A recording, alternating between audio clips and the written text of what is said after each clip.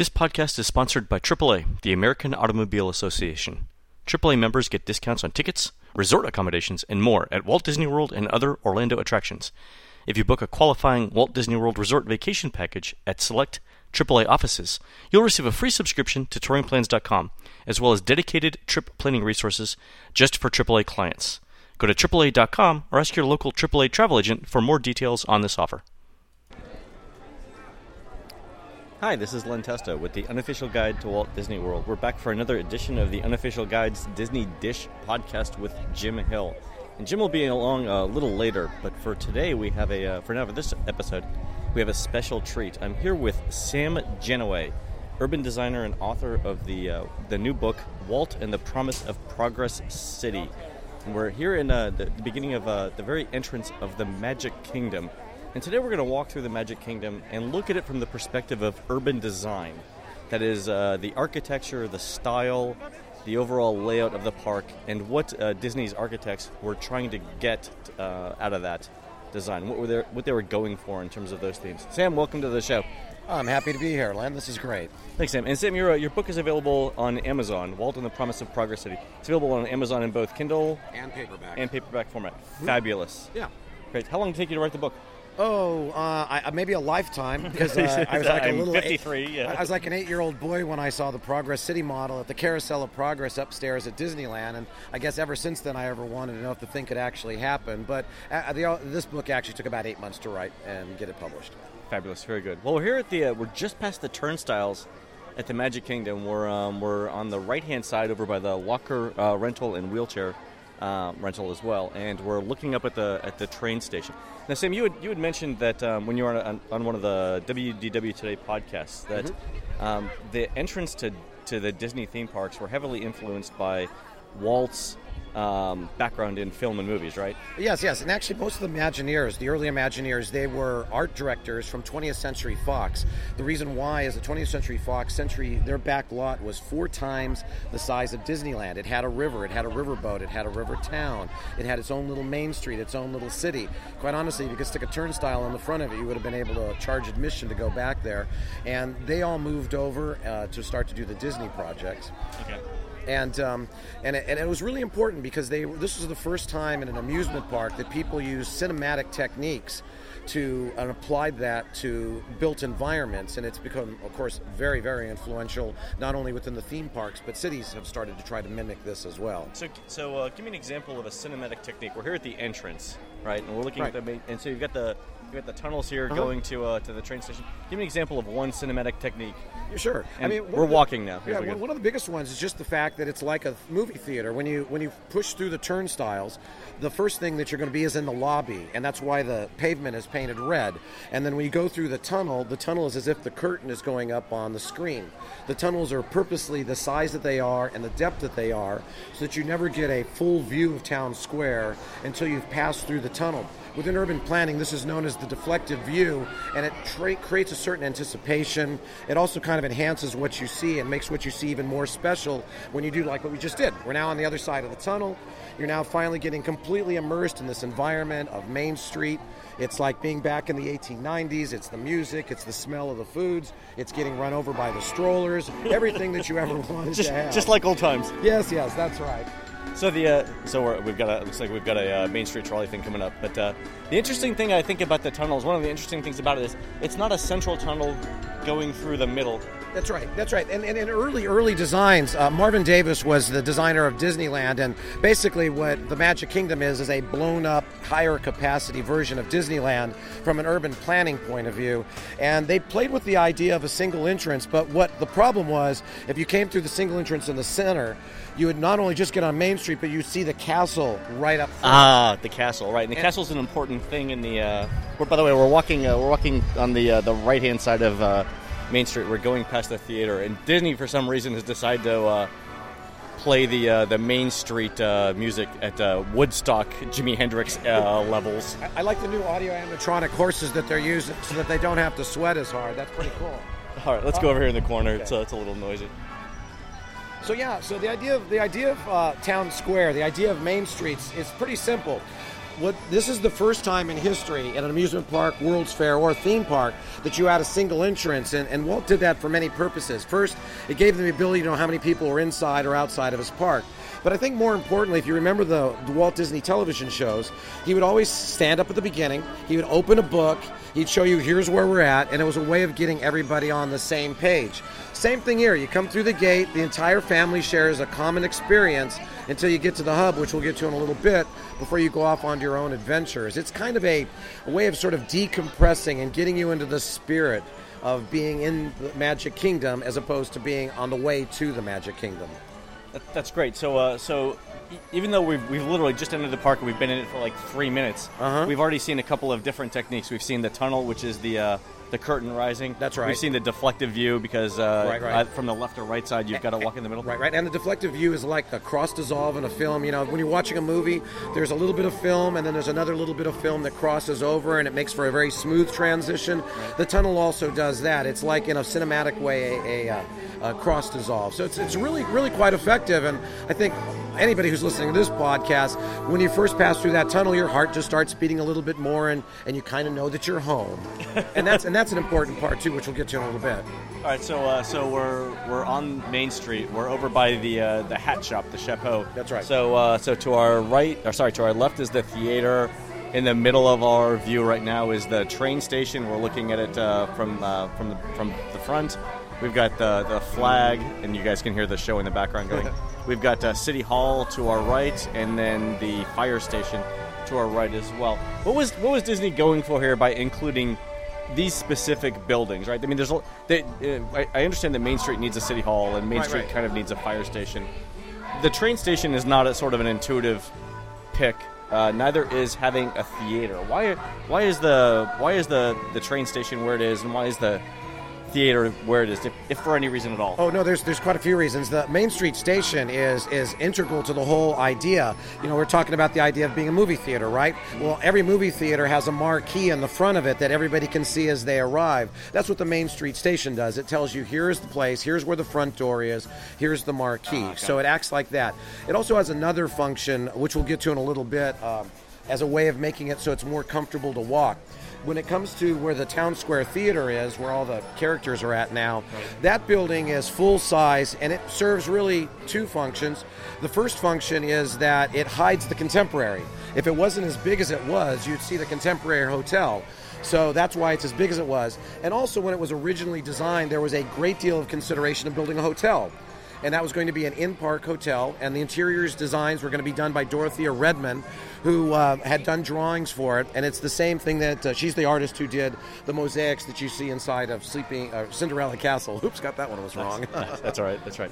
So we're walking a little bit up Main Street here just to get away from the show. Not that it's not lovely or anything, but now we're sort of between the Emporium, the gift shop, and what used to be the arcade. It's an interesting set of facades here. We've got brick buildings, we've got stone buildings, we've got the Emporium is brick, but it's sort of gingerbready. Right. Yeah. It's interesting colors too. You've got the yellow palette. You've got sort of what is that, a greenish gray? Right. The idea of the Magic Kingdom's Main Street, it's a really quite an affluent city. It's an East Coast version of the kind of the Queen Anne style and this sort of styles. It's a lot more frilly than Disneyland. Disneyland is a lot more of just a sort of a Midwest Main Street. But this, when we turn the corner, this is the big reveal. You know, when you think about it, you're driving, you're on the boat, you're on the monorail. You never capture the entire castle. You see little bits of the spire. It's only the moment that you turn this corner you get the full reveal of the Cinderella Castle, and it makes a huge impact. It's also really interesting when you think of it from a design point of view, because here you are in a turn-of-the-century city, but at the end of the street is a medieval castle. Now, you would think that the contrast would be overwhelming, but in a sense, the contrast is so complete. Each one enhances another. The Main Street's more dynamic because of the castle at the end. The castle at the end functions better because you look up Main Street towards the train station. And that's really important because, think about it, you walk into the park, the castle just seems like it's way, way, way down there, right? Seems it's real long, right? When you turn around and you look at the Main Street station, it's a full-size building. All of a sudden, Main Street seems really short. It's this idea that Walt had about museum feet. He didn't want people dragging their butts around. So what he would do is you would all of a sudden say, oh, well, the X is not all that far, so let's take our time. Let's go to the shop. Let's do that kind of thing. And it's very effective, and it's a wonderful another little eye trick. And you're also asking about other cinematic techniques. Now, there's a thing called forced perspective, and a lot of people have heard this before. In movies, forced perspective gives you a lot of depth in a film, in a 2D film. Right. So it's the way of painting sets or things like that. Right. And in a theme park, the idea with forced perspective allows the buildings to feel higher, taller, without them actually being that size. It also makes them feel a little bit more intimate and more huggable, especially for adults. And in this particular case, the reason that the main street on Magic Kingdom is much bigger is people actually have offices upstairs. And there are people who are working up there all day long. So that's why it's a lot larger. That was one of the reasons that drove it. I will say, though, we're walking by all these stores. You pointed out the arcade that used to be there. Well, the reason I fixate on the arcade because it's still there in Disneyland. That's right, and it's still an arcade. And it's still an arcade with penny films and right. stuff like that.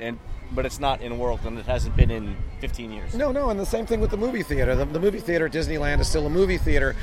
This Main Street has definitely become one giant shopping mall, and it doesn't necessarily reflect the life of the people who lived here. And that's another cinematic technique. As you look around, you'll notice that a lot of the time it'll look like somebody was just there, and they had just left, and you just missed them. So it adds a higher degree of life. It seems like somebody was there.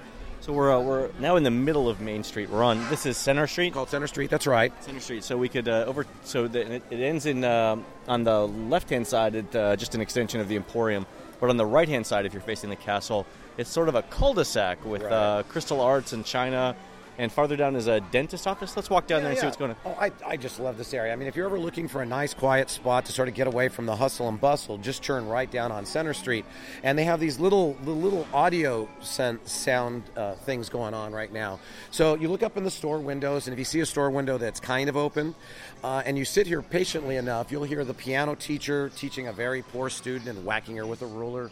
You'll hear a dentist who is sort of pulling the wrong tooth. Oopsie. And a little hotel where you hear a guy doing a shower. And that's another cinematic technique to sort of suggest that there's a sense of life up above and that you are just missing the people.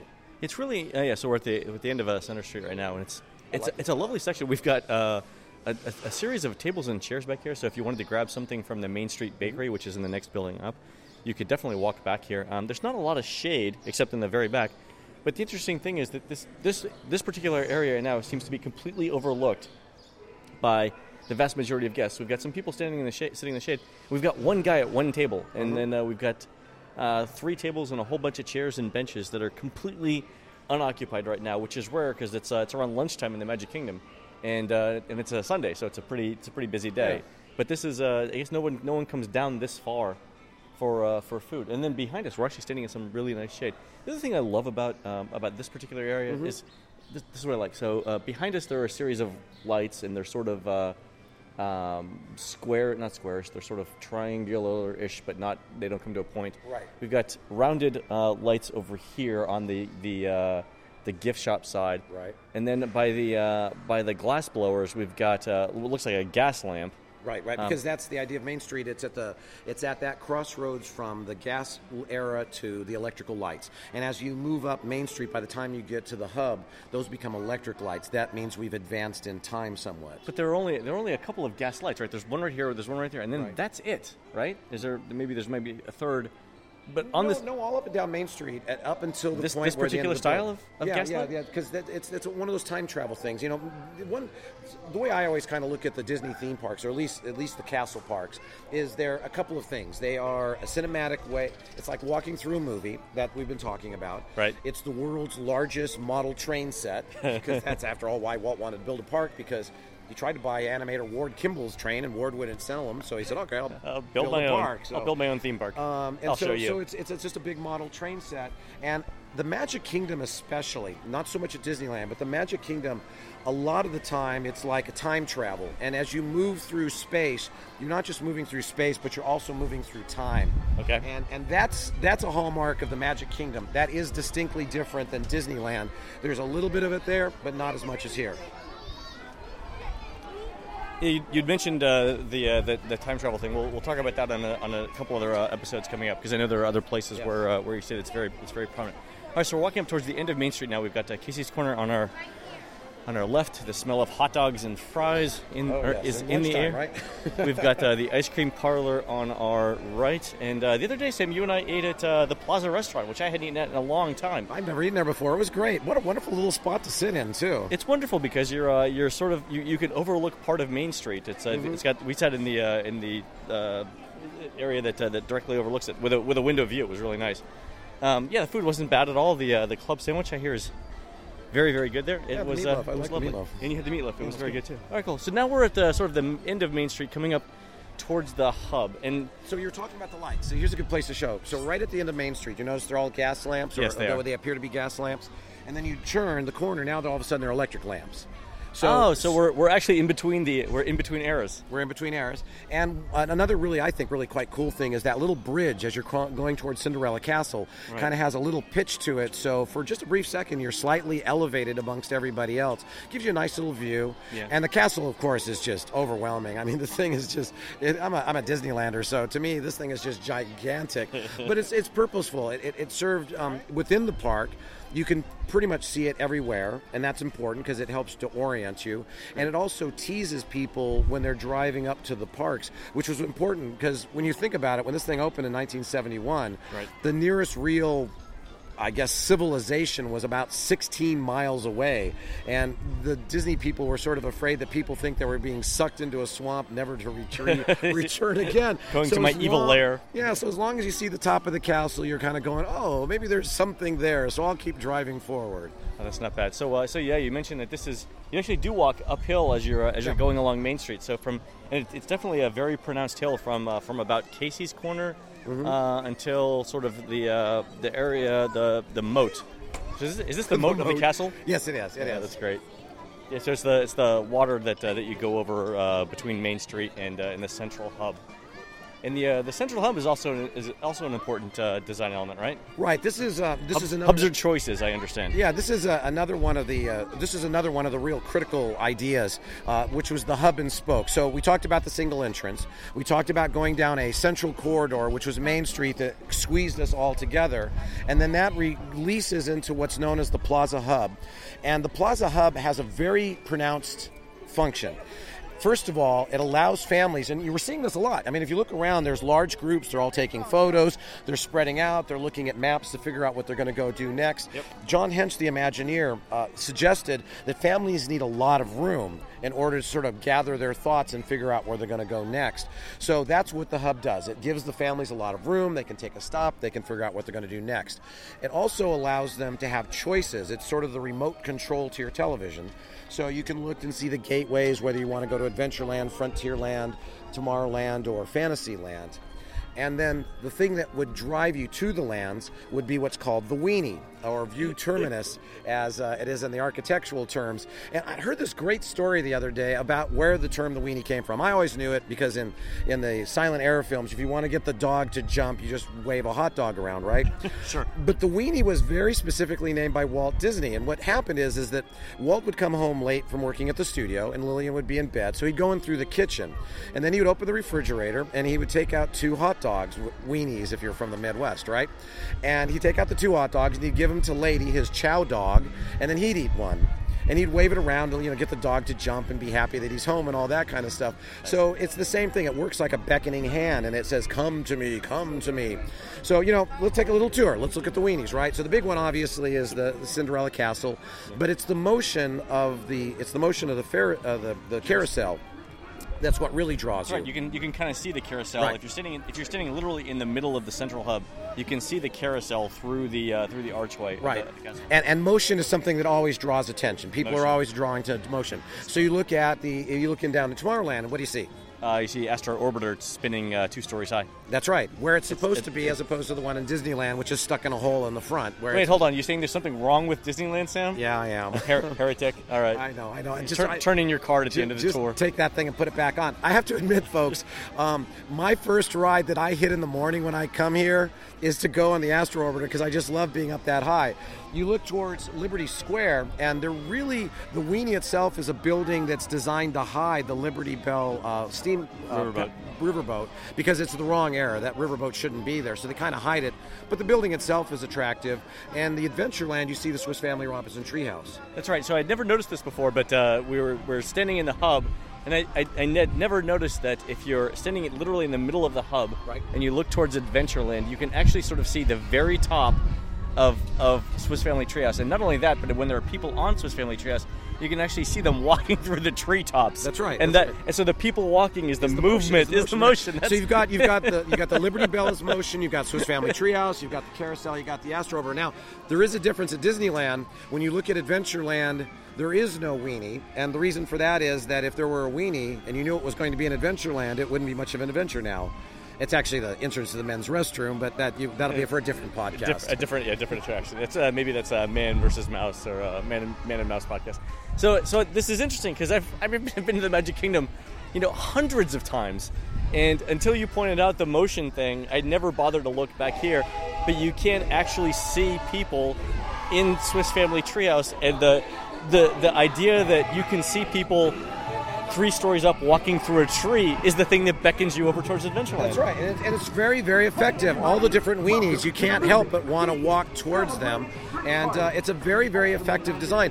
And even in big cities, like the old Pan Am building in New York or the Board of Trade in Chicago, right, work in a sense as weenies for those major streets. So it's, the thing with Walt is he wasn't necessarily invented anything. He was a great synthesizer of the best in anything that he observed.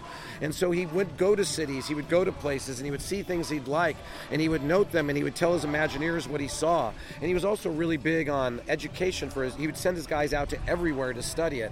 That's how they picked up on all this stuff. That's great. So as we leave Main Street, I just want to comment on the Crystal Palace restaurant, which is sort of Victorian era. It's kind of based on the New York Conservancy or World's Fair or any of those kind of glass atriums that were really popular at the turn of the century, done in a Victorian style.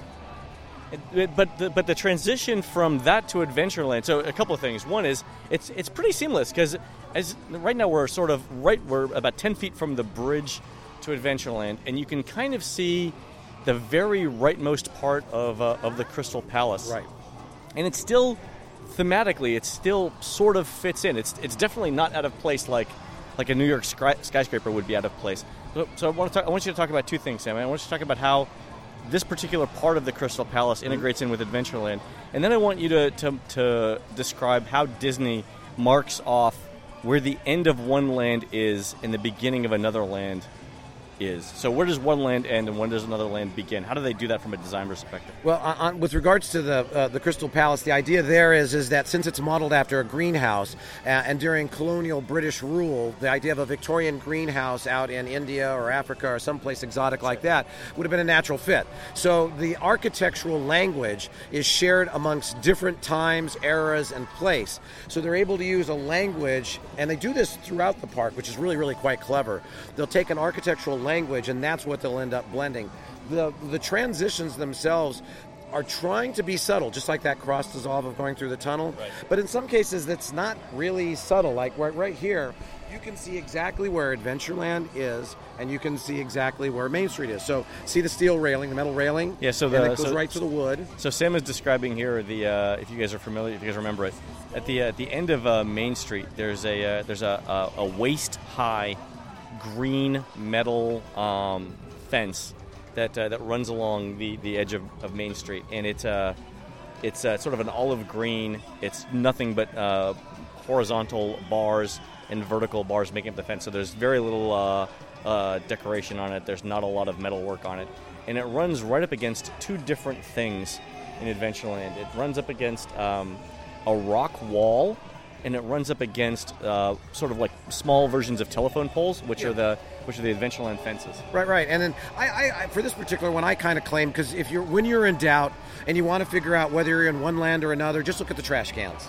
Just look at okay, so that's right. So the trash cans behind us are the yellow and brown version. So that's the transition to Adventureland, or that's the end of Main Street? Yeah, this is the end of Main Street because these are Main Street trash cans. So let's go across the bridge that separates it, and that's another very distinct thing is that we're crossing bridges everywhere we go. So you can kind of say Islands of Adventure got the idea from Disney in that case. But as we go from one land to another, you're going to cross a bridge. So we walk, look at the surface. You got kind of this concrete slurry, and then we're going to walk over a wooden bridge. It's this is a good since we're finishing up on Main Street, that's a good place to end this particular podcast. We're leaving the red carpet of Main Street. We're entering the wooden era of Adventureland. I hope you guys will join us on the next show. For Sam Gennawey, author of the new book Walt and the Promise of Progress City, this is Len Testa. Thanks for listening. Bye.